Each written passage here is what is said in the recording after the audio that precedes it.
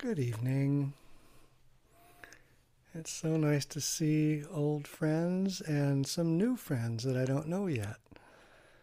So, welcome to everyone. A week or so ago, a Sangha member asked me to talk about our sutra book for one of the Dharma talks. I thought, oh, what a great idea. And the sutras have been central to my own Dharma training, yet I haven't really emphasized them too much in our practice.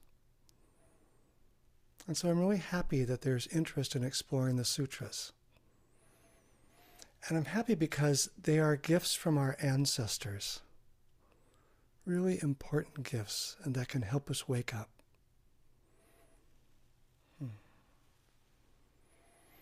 It occurs to me that studying the sutras is a lot like learning piano scales. When I was a piano student, I learned to play scales and arpeggios and things like that. And I thought, oh, this is really kind of boring and pointless. But sutras are kind of like that because the sutras and the scales, they aren't beautiful music that you can perform directly. No one wants to hear you play scales for hours. But both of them give us the ability to eventually play beautiful music. And the sutras can seem anachronistic and maybe really distant from our lives, our modern, busy lives that are so consumed by things that don't show up in the sutras. But the sutras help us apply their teachings in beautifully modern ways. So they're a lot like the scales. If I wanted to be able to improvise, for instance, and play jazz, I had to know the scales in order to do it. If I want to apply the practice in my life, it really helps to know the sutras deeply. And when I was coming up in practice, we took up these sutras frequently, almost always on retreats that would be focused around a sutra. A practice period might be focused around a sutra. And we recited them weekly. We'd have a sutra service. That's what we called it. And even beyond that, often on retreat, we would spend time memorizing sutras. And memorizing them, I remember at the time, felt pretty challenging. I wasn't always too enthusiastic about it. But what it did for me was allow key nuggets that were contained in the sutras to arise in my mind or in my life exactly when I needed them. I wouldn't know that I needed them, but then all of a sudden, this line from the sutra would pop up. Oh yeah, that's what I needed. So I highly suggest that we as a Sangha and as individuals memorize and recite the sutras, because I've really got so much benefit out of that and return to it even now today. So let's talk a little bit about the history. What are these things? Where did they come from? Why should we care about them? To do that, we've got to look all the way back to the Buddha. The Buddha was born in what's now Nepal. Two dates scholars give us for this. One is 563 BCE or 480 BCE. And so pick your date. I don't know which one's correct. I'm not a scholar. And he lived and taught at a time and in a culture when knowledge was transmitted orally. They really didn't write things down. They told stories. They memorized religious texts and stories. So as the Buddha taught during his lifetime, his students, the monks and nuns, memorized and recited what he said. And the Buddha's assistant, Ananda, who was also his cousin, was said to have a perfect recall of what the Buddha said. Who knows? Maybe it was true. I don't know. Who knows with any of these things that come down if they're factually true. But the point is that no one was recording this to be put onto YouTube or SoundCloud when the Buddha spoke. They had to remember it and then recite it. So the Sangha would gather regularly and recite what the Buddha said so that as a community they would remember it and they could transmit it to new generations of monastics. And then after the Buddha's death, the Sangha splintered into several different schools that emphasized different ways of being with the Buddha's teachings. And most of those schools died out. But there's two that are important to our discussion of the sutras, and those two still exist today. They're the Theravada school and the Mahayana school. And so I'd like to talk about each one of those and their relationship to the sutras. So let's talk about first the Theravada school. Theravada means teaching of the elders. Teaching of the elders. And the monks and the nuns who formed the Theravada school felt that the Buddha's teachings were absolutely complete just as he delivered them, and that they should be preserved and practiced as closely as possible. It was the conservative school. We have what we need, let's conserve it. The Buddha's teachings were given and transmitted in the original languages, which was a Middle Indo-Aryan dialect. And the Theravadins translated that into the language of Pali. And the later Mahayanas translated the same languages into Sanskrit. So those two went different directions in terms of philosophy and different directions in terms of language. So I want to talk about those Theravada sutras first. In Pali, they use the word sutta instead of sutra. Same meaning, but Pali word is sutta. The Sanskrit word is sutra. So right after the time of the Buddha, and maybe even at the time of the Buddha, some monks and nuns specialized in memorizing and reciting the suttas. That was their job. They were the knowledge holders for the Sangha.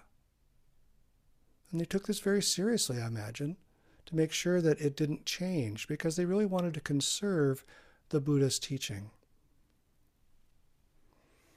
And then by the 1st century BCE, the suttas began to be written down.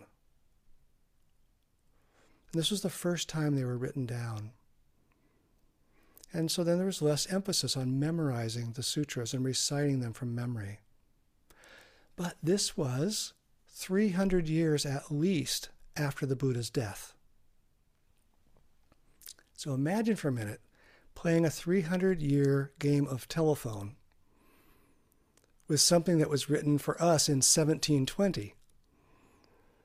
I'm a little dubious about how accurate it is. I don't know about you, but there have been scholarly studies that have compared different versions of these suttas, and they are remarkably the same. So they may have done a very good job at retaining the Buddha's words.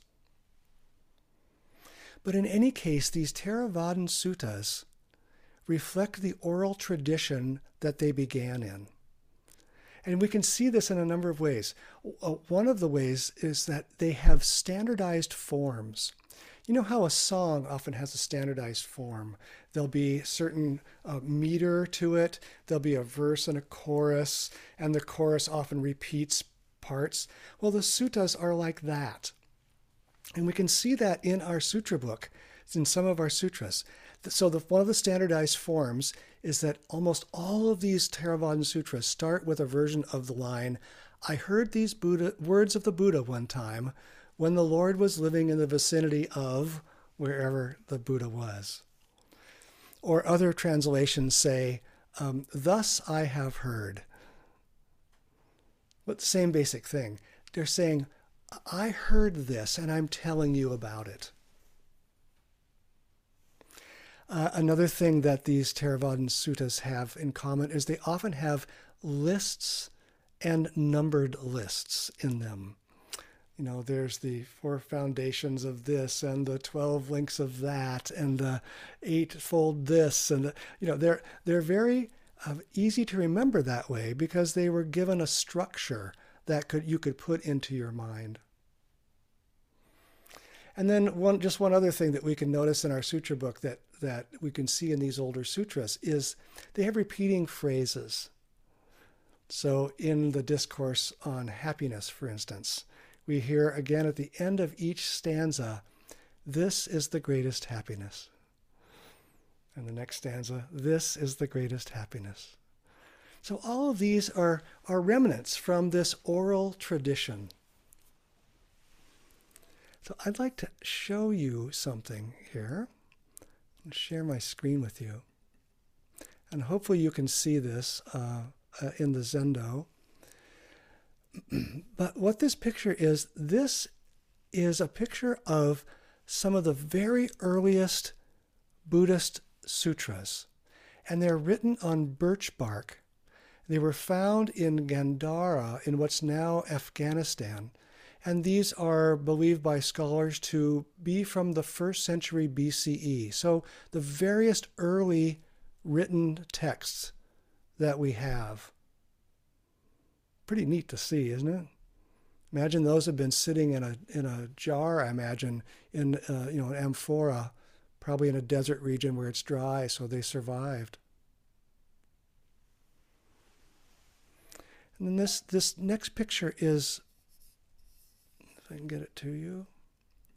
The next picture is how the suttas were typically written and preserved for most of their history. They're written on palm leaves. This is the kind of paper made of palm leaves, and they're in this shape, and they're read across, not up and down, but they're horizontal. And the Tibetan sutras are still in this form. You'll see that when you see Tibetans reading from their sutras. I just thought you'd like to see some pictures of the really, really early suttas and how those were written down. So that's the Theravadan suttas. Now how about the Mahayana sutras? Mahayana and Theravada have a different emphasis in practice. Mahayana focuses on the bodhisattva path and on the continued flowering of Dharma wisdom. And while Theravadan focused on preserving and conserving the original teachings of the Buddha, Mahayana doesn't just focus on that, doesn't reject that. But what it wants to focus on instead is the direct experience of the Dharma in the here and now.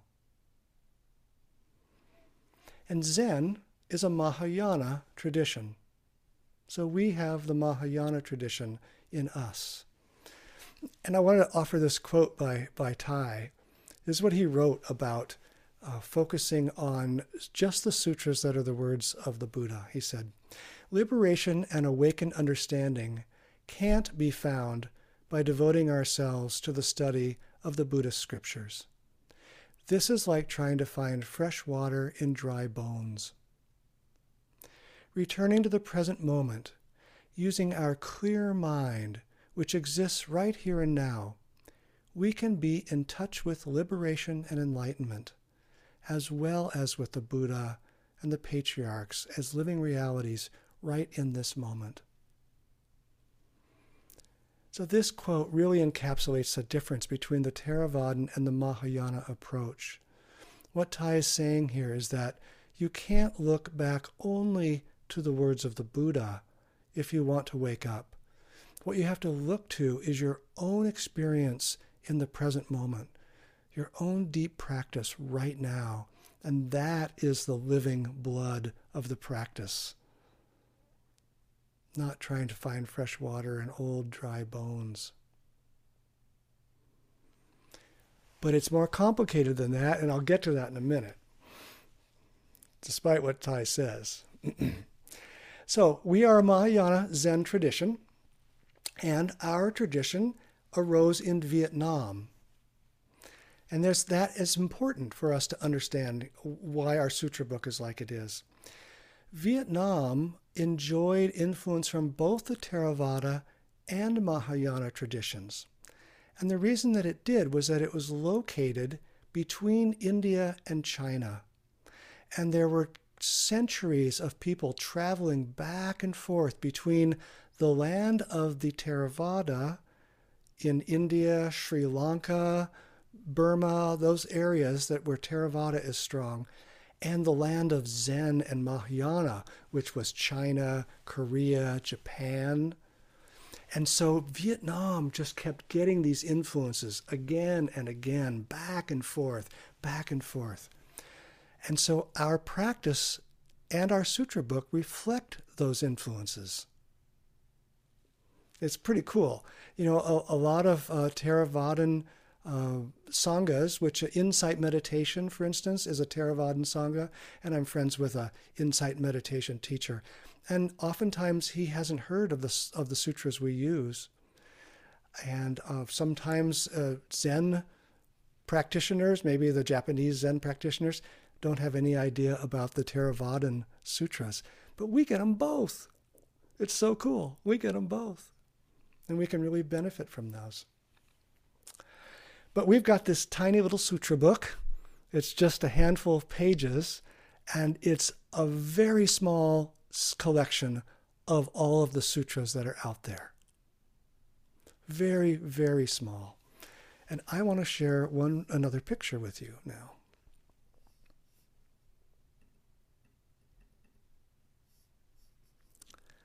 Okay, this is a picture of a monastery in Korea that contains what's called the Tripitaka Koreana. This is 81,258 wooden printing blocks containing the whole of the sutras. 81,258. What do we have, like 40 pages in our sutra book? And these were originally created in 1087 in Korea. And then the Mongols invaded Korea and burned them all up in 1232. And this, what we're seeing here, was recarved between 1237 and 1249. And they have been in this place ever since. And so these monastics have tended to these, and they're apparently in very, very good condition. That's a pounded earth floor there. They actually experimented and took some of these out of this environment into another place where they thought it would be a better environment, and they decayed right away. And so they knew that this was the place they needed to leave them. They've been there for a long, long time. But the reason I'm showing you this, not just because it's interesting, but just to give you a sense of the scale of the sutras that are out there. It's enormous. And few of them have been translated into English. Most of the Theravadan sutras have been translated into English, but the Mahayana sutras, very few of them have. So there's a wealth of knowledge that we don't have access to yet.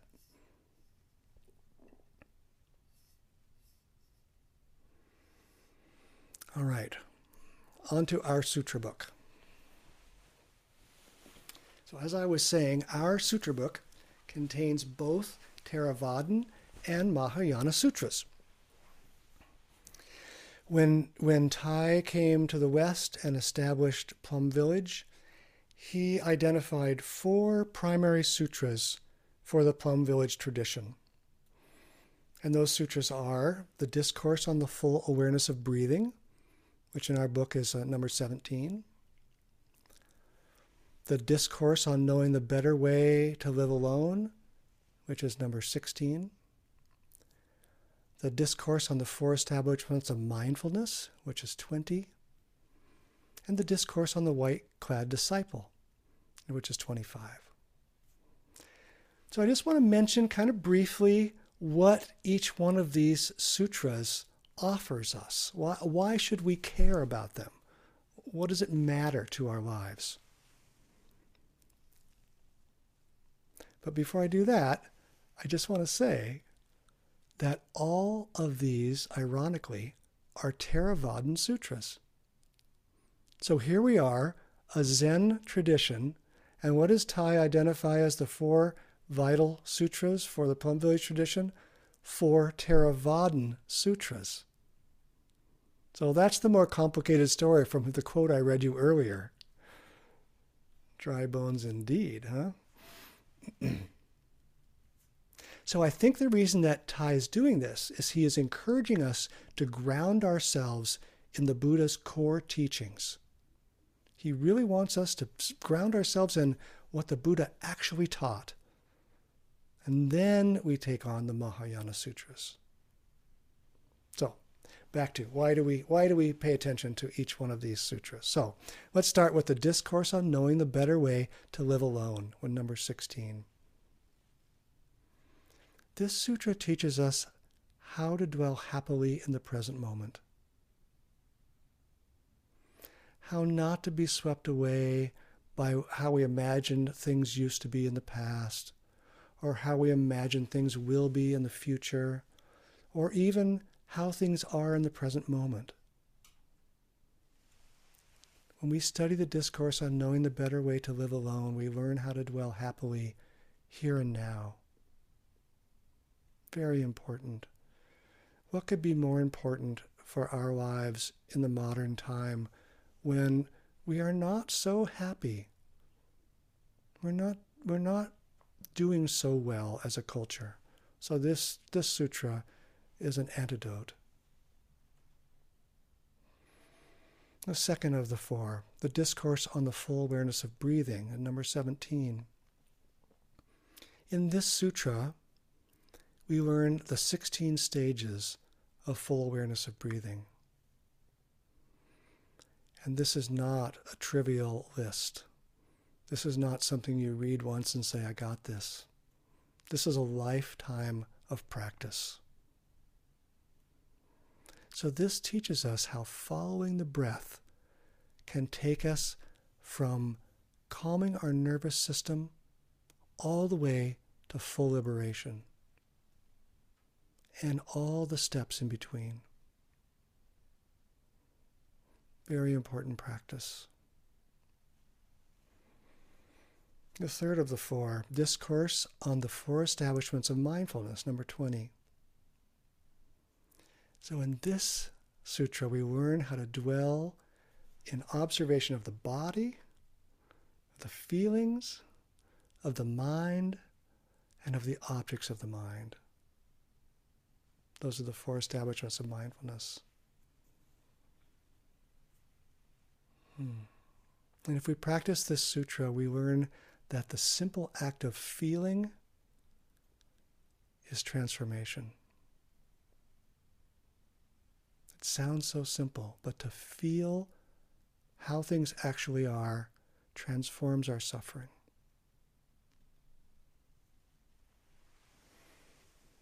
And finally, the Discourse on the White-Clad Disciple. In that sutra, we learn how to deepen our practice as lay practitioners. So much of the sutra material was written or recited by monastics, ultimately for monastics. And Thai was teaching for lay people, and so he brought this sutra in so that we learned how to practice as lay people, not as people living in a monastery.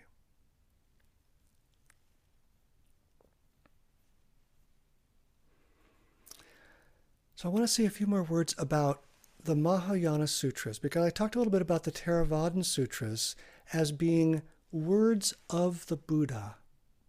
But the Mahayana Sutras in our book do something different than that. The Mahayana Sutras in our book show us the direct transmission of Zen. You know, they aren't, well, I'll get to that in a minute. So there's really 4 of those that are key in our sutra book. The first one is the Heart Sutra, and it's called now The Insight That Brings Us to the Other Shore. There's Tori Zenji's Bodhisattva's Vow. There's Shitao's Song of the Grass Roof Hermitage, and Hakuin Zenji's Song of Zazen.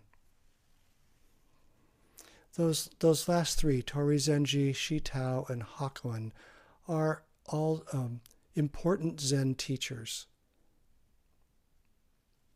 So these are very, very different from the Theravadan Sutras that tell us how to practice. These don't tell us how to practice, these Mahayana Sutras. The Zen Mahayana Sutras are instead an expression of practice. Right? They're not a list that says do this, do that. They are an expression of that person's practice that was offered to us. So they're poems or they're dialogues, but they're one way or another a demonstration of an awakened mind. And because they are demonstrations of an awakened mind, they often don't make sense when we first read them, because we don't have an awakened mind. So they sound pretty darn baffling. But the deeper our practice grows, the more these sutras reveal our practice to us. What seemed absolutely baffling, bit by bit, begins to resonate with you and say, oh, yes. It shows you your awakening mind. And ultimately, as your mind wakes up, these sutras, which seem so confusing when you first read them, become absolutely as clear and obvious as the Theravadan lists. Just as clear. But it only happens when your mind has the freedom to accept the words. Until then, they're a challenge. So I want to talk about just one of those for now, and that's the Heart Sutra. Because the Heart Sutra is the central sutra of Zen practice. And the Heart Sutra usually hangs above the altar in most Zen practice centers. I know that it did at Mindfulness Community of Puget Sound, where I was a student, and at Mountain Lamp, where I was a student. The Heart Sutra is practiced more than it's understood. You don't read it and get out an encyclopedia and look up the words and compare translations, things like that. That really doesn't help. And so you just have to accept that when you first read it, it doesn't make much sense. It really doesn't. It's just, well, what? Form is emptiness, emptiness is form. Form is not other than emptiness, emptiness is not other than form. What are they saying? Just doesn't make much sense. But engaging with the Heart Sutra is just like coming back day after day to sit on our meditation cushion. We do that without a clear idea of why we're doing it. We do it because we come to sit. We recite and read the Heart Sutra to recite and read the Heart Sutra. You know, in many American Japanese Zen practice centers, they recite the Heart Sutra in Japanese. There is no hope that the Americans or the Canadians or the Germans or whoever it happens to be are understanding the words. No hope. Maybe it's even purer to do it that way than to do it in English, where we think we might understand. But when we do that over and over and over again, over and over and over, like we did as I was growing up in practice, we just recited that I don't know if it was weekly, but it was often enough that we chanted it, and the tune was in my head, the words were in my head, and bit by bit it would say, oh, oh, of course. And then another line, another year later, might do the same thing. So as my own clarity opened up, the Heart Sutra opened up and reflected back to me the clarity of my own awakening. And that happened over and over and over again until one day it was as clear as this.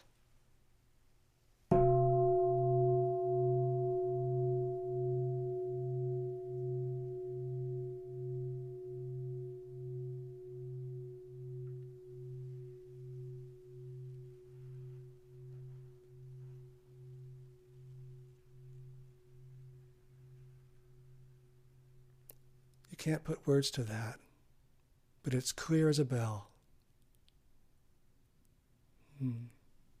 That's what the Heart Sutra is like. So Thay retranslated the Heart Sutra not long before he had his stroke in 2014. And he gave it a new title. He called it The Insight That Brings Us to the Other Shore. And he saw that the previous translations that we were using often trapped people in confusion. So he wanted to translate it in a new and fresh way. And I have to kind of giggle because I don't know that there's anybody else in the world who could have translated the Heart Sutra and have it be accepted. You know, Thich Nhat Hanh, the man of the clear heart and clear eye, could do this in a way that no one else could. So it's a very interesting translation. It'll be interesting to see how that translation lives over time. But I really want to encourage us all to please practice with the Heart Sutra so that you can let it seep into your bones in the way that it has seeped into people's bones for millennia, or at least centuries. And I encourage you to struggle with it, to accept that it doesn't make any sense, that you don't know what this is all about, until bit by bit, one day you share Avalokiteshvara's insight that the Heart Sutra is about, and that you become as free as Avalokiteshvara. You can't think your way to that. That's a heart transformation.